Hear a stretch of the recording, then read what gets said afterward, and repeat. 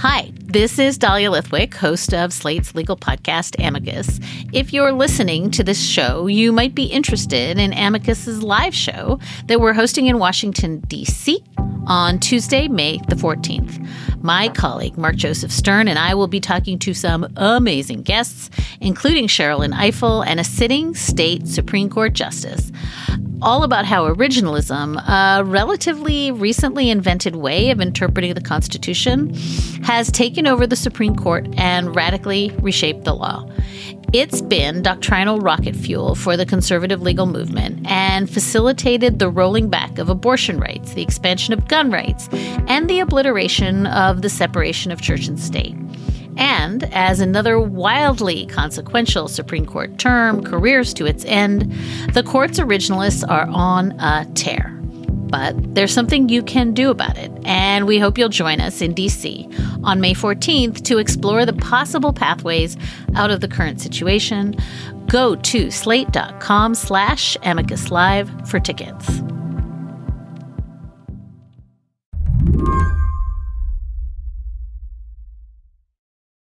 We are getting a slew of headlines out of Amazon. For that, we're going to go to Dom Chu. Dom? A few weeks back, Amazon's president and CEO, Jeff Bezos, walked into the National Press Club to a room full of reporters and dramatically pulled down a curtain, revealing the words, "The Climate Pledge, Paris, 10 years early." He is pledging Amazon will be one of the first companies, if not the first company, to meet the Paris Climate Accords and climate pledges 10 years early by the year 2040, outlining a number of steps.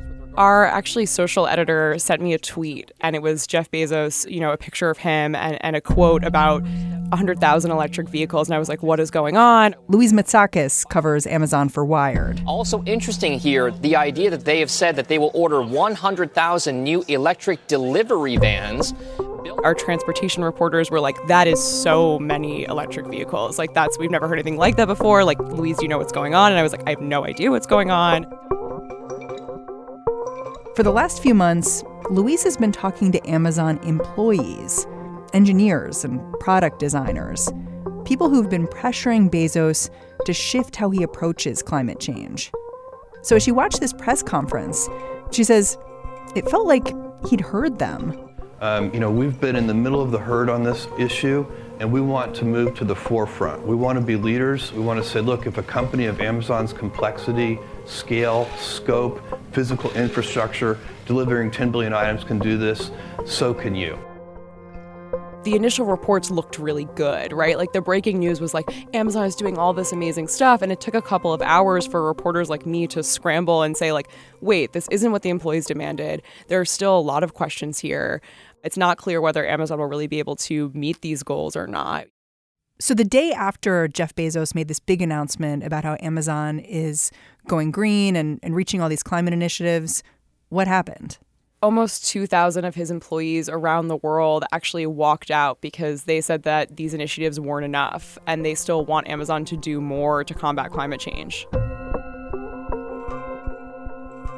Today on the show, the fiercest critics of Amazon's new climate policy, maybe inside the company itself. And it turns out they think their work is far from over. I'm Mary Harris. You're listening to What Next? Stick with us.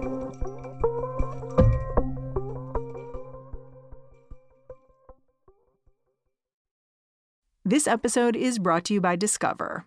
When it comes to your finances, Discover wants you to know they are the credit card that is always there for you.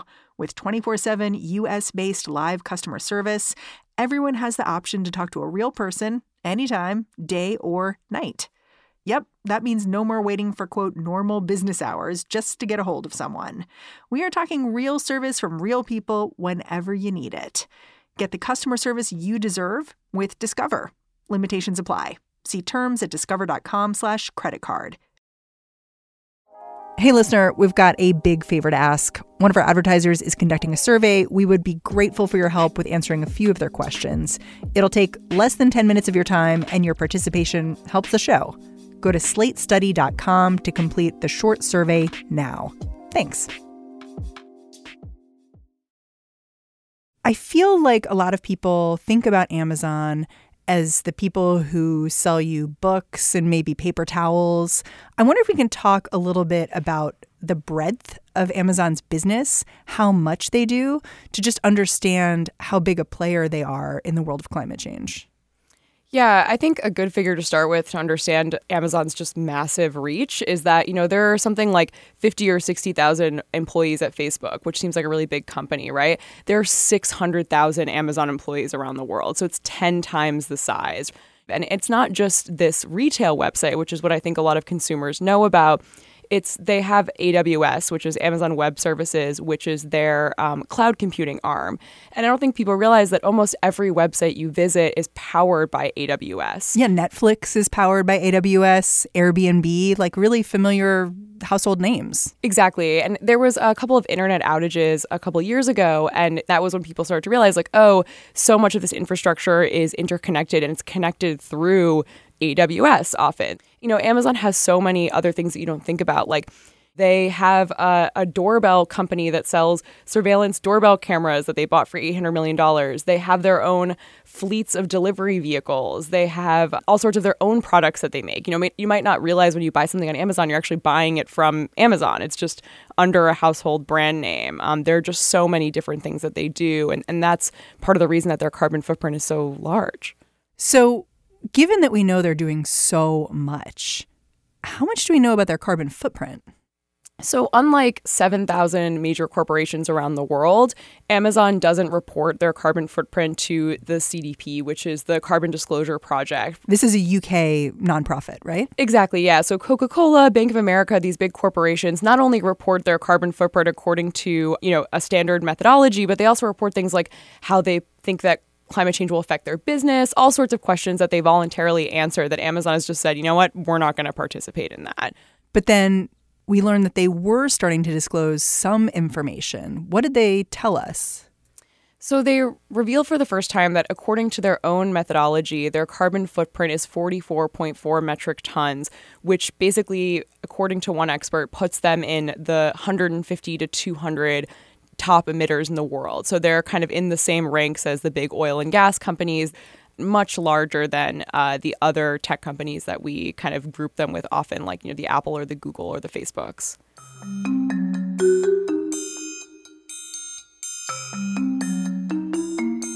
This disclosure, it was all a part of that big climate pledge Amazon announced last week.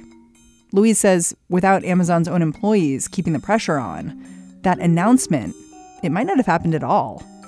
So I wanted to know more about the people behind this effort, what's motivating them. They're taking on their boss's boss's boss. So I asked Louise, why? A lot of these employees talk about how when they go into a meeting with their bosses, if they can't answer, questions about when are you going to have this done, when is this going to be ready, what is Q1 goal for this, they get in trouble. That's not acceptable. But when it comes to the environment, Amazon has just kind of been really vague with them, has not given them a lot of answers. So they thought that there was an inconsistency there. They thought that this is unacceptable in my job. Why is this acceptable for the company to not care about these things? And a lot of them, I talked to an engineer, for example, who works with Amazon's fleet of cargo planes. And when she took that job, she really thought that they were going to start working on electric planes. And that just hasn't happened. Why did she think she was going to be working on electric planes? Was it that the business was going in a different direction when she started? Or was it just that she thought, well, of course they'd be doing that here? I think that a lot of these employees join Amazon and they're pretty idealistic and they think I'm joining the most innovative company in the world. And I think that they were really disappointed to see that this company wasn't innovating on the environment. And I think that they also, they come from other Silicon Valley firms like, Google's been carbon neutral for a long time. Facebook's really close. Apple has all of these environmental initiatives. I don't think that those companies are perfect on the environment, but they just seem so far ahead compared to Amazon. So one of the reasons why the employees are powerful here is that they're not just employees. At least some of them are stockholders. So how did they find each other and how did they decide to kind of use that power?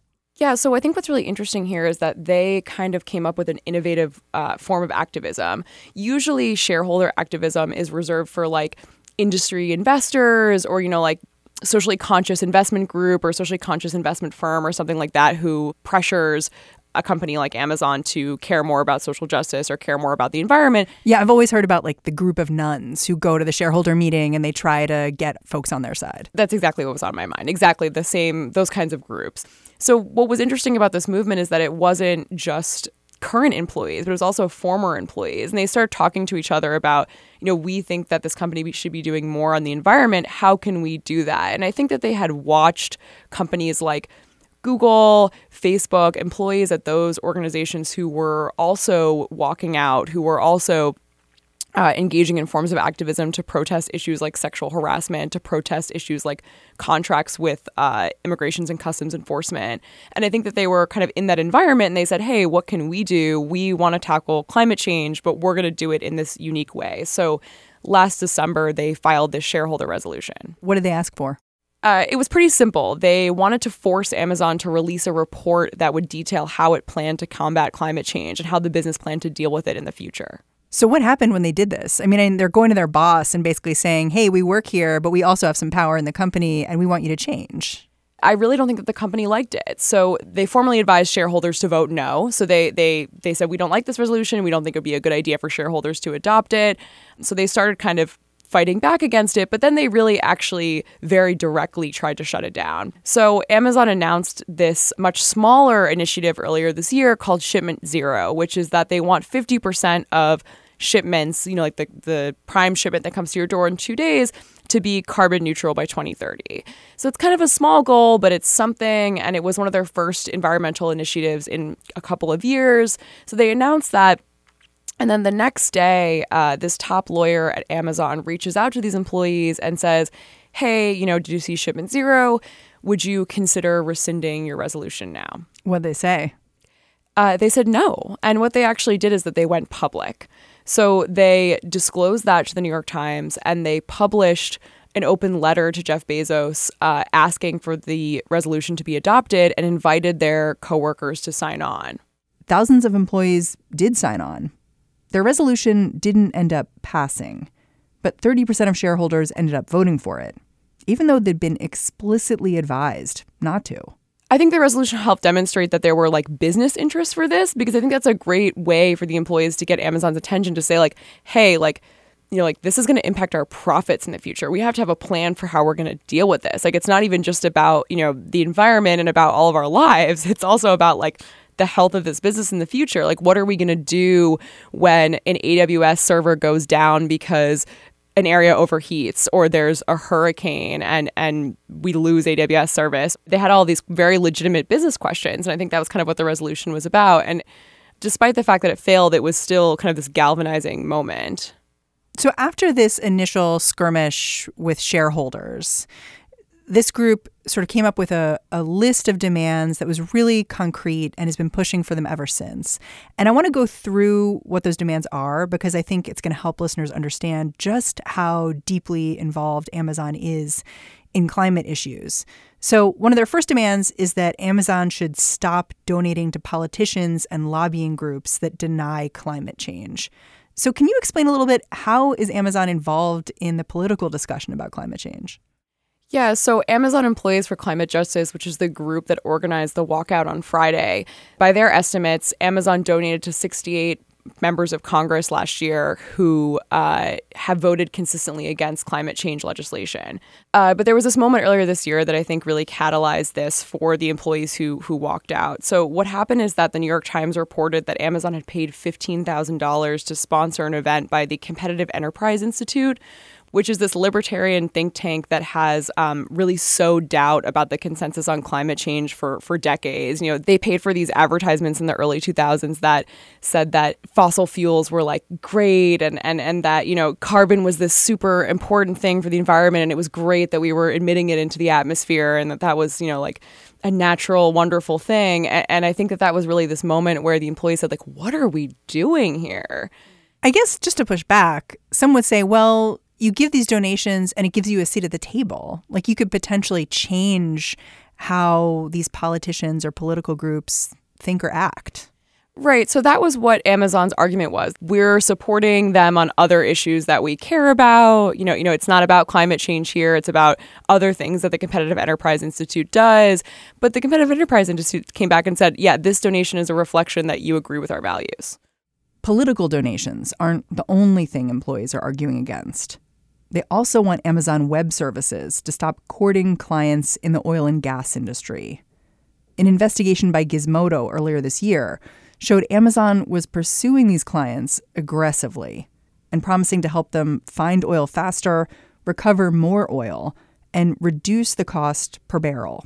And I think that was really shocking for a lot of employees. And what actually happened is that in one of the meetings that the group of workers that filed the shareholder resolution had with Amazon, the head of sustainability was there, and they brought this up to her, and she was like, "Oh, I didn't know about that."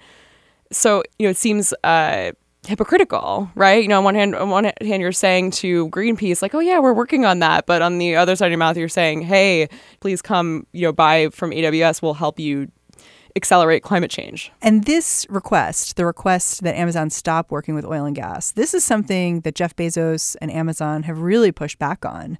Even just in his speech announcing these new climate goals, he specifically said, "I'm going to keep working with these people." Yeah, and I think it was really kind of an empty promise. He was like, we're going to keep working with oil and gas, especially as they make these transitions. And I don't think that there's a lot of evidence, actually, that oil and gas companies are significantly investing in renewable energy. Most of these companies, it's like, a fraction of their investment is going towards things like wind and solar. So I think the idea that all of the oil and gas companies that Amazon is working with are making a, good faith effort to fully transition away from fossil fuels is not true.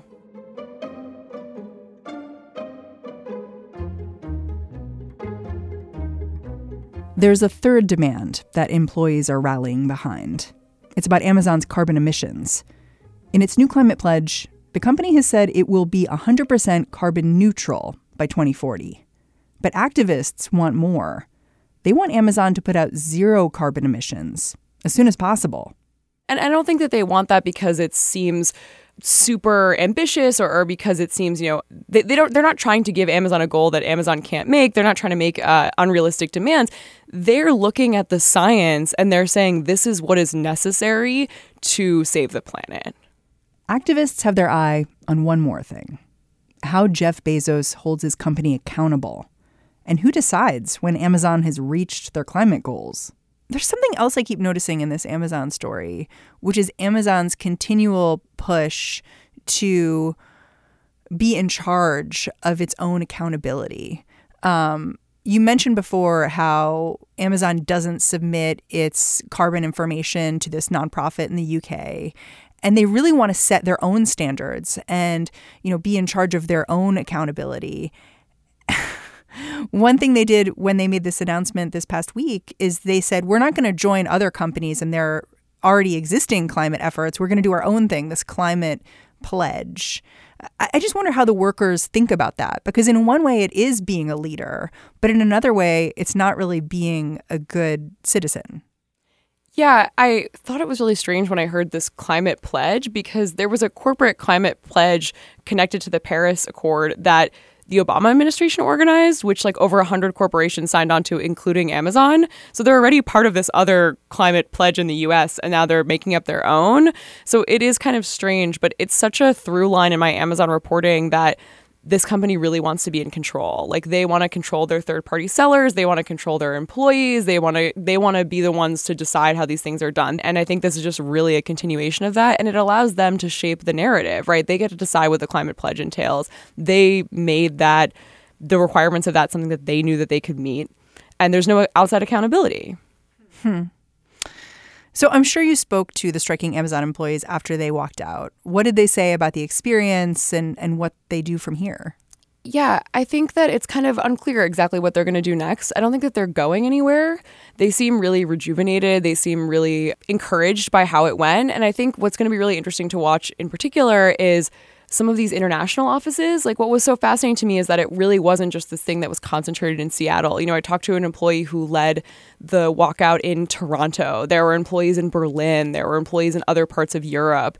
And I think that what kind of comes next is, can these corporate employees who are highly compensated, who have very technical jobs, can they connect their activism to the needs and desires of the warehouse workers, right? Can this be a unified movement? And I think that they've tried to make these connections, right? You know, for example, earlier this year when there was a cold snap and a bunch of Amazon employees in the North in the US were sent home from work and they weren't paid.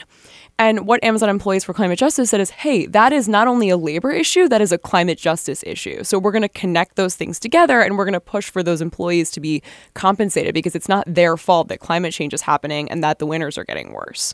So I think it's, can you make those connections over and over again? And can you engage larger parts of the workforce? Because right now this movement has had a lot of impact, but it's still really only encompasses such a small portion of Amazon's workforce. And I think that's what comes next is, can you broaden this? And also, can you continue to hold Amazon accountable? It made all these flashy promises. Is it going to keep them? Louise Matsakis, thank you so much for joining me. Thanks for having me. Louise Matsakis covers Amazon for Wired. We reached out to Amazon for comment about this story. A spokesman referred us to Bezos' comments at the National Press Club and to the company's Climate Pledge website. The spokesman added that Amazon's carbon footprint analysis was audited by a third-party company. All right, that's the show. What Next is produced by Mary Wilson, Jason DeLeon, Mara Silvers, and Danielle Hewitt. One more thing before we go. I want you to reach out to me and let me know what's on your mind as you watch the impeachment inquiry play out in D.C. What questions do you have? Is there someone you want us to talk to real bad? Just tweet at me. I'm at Mary's Desk. All right. We will talk to you next week.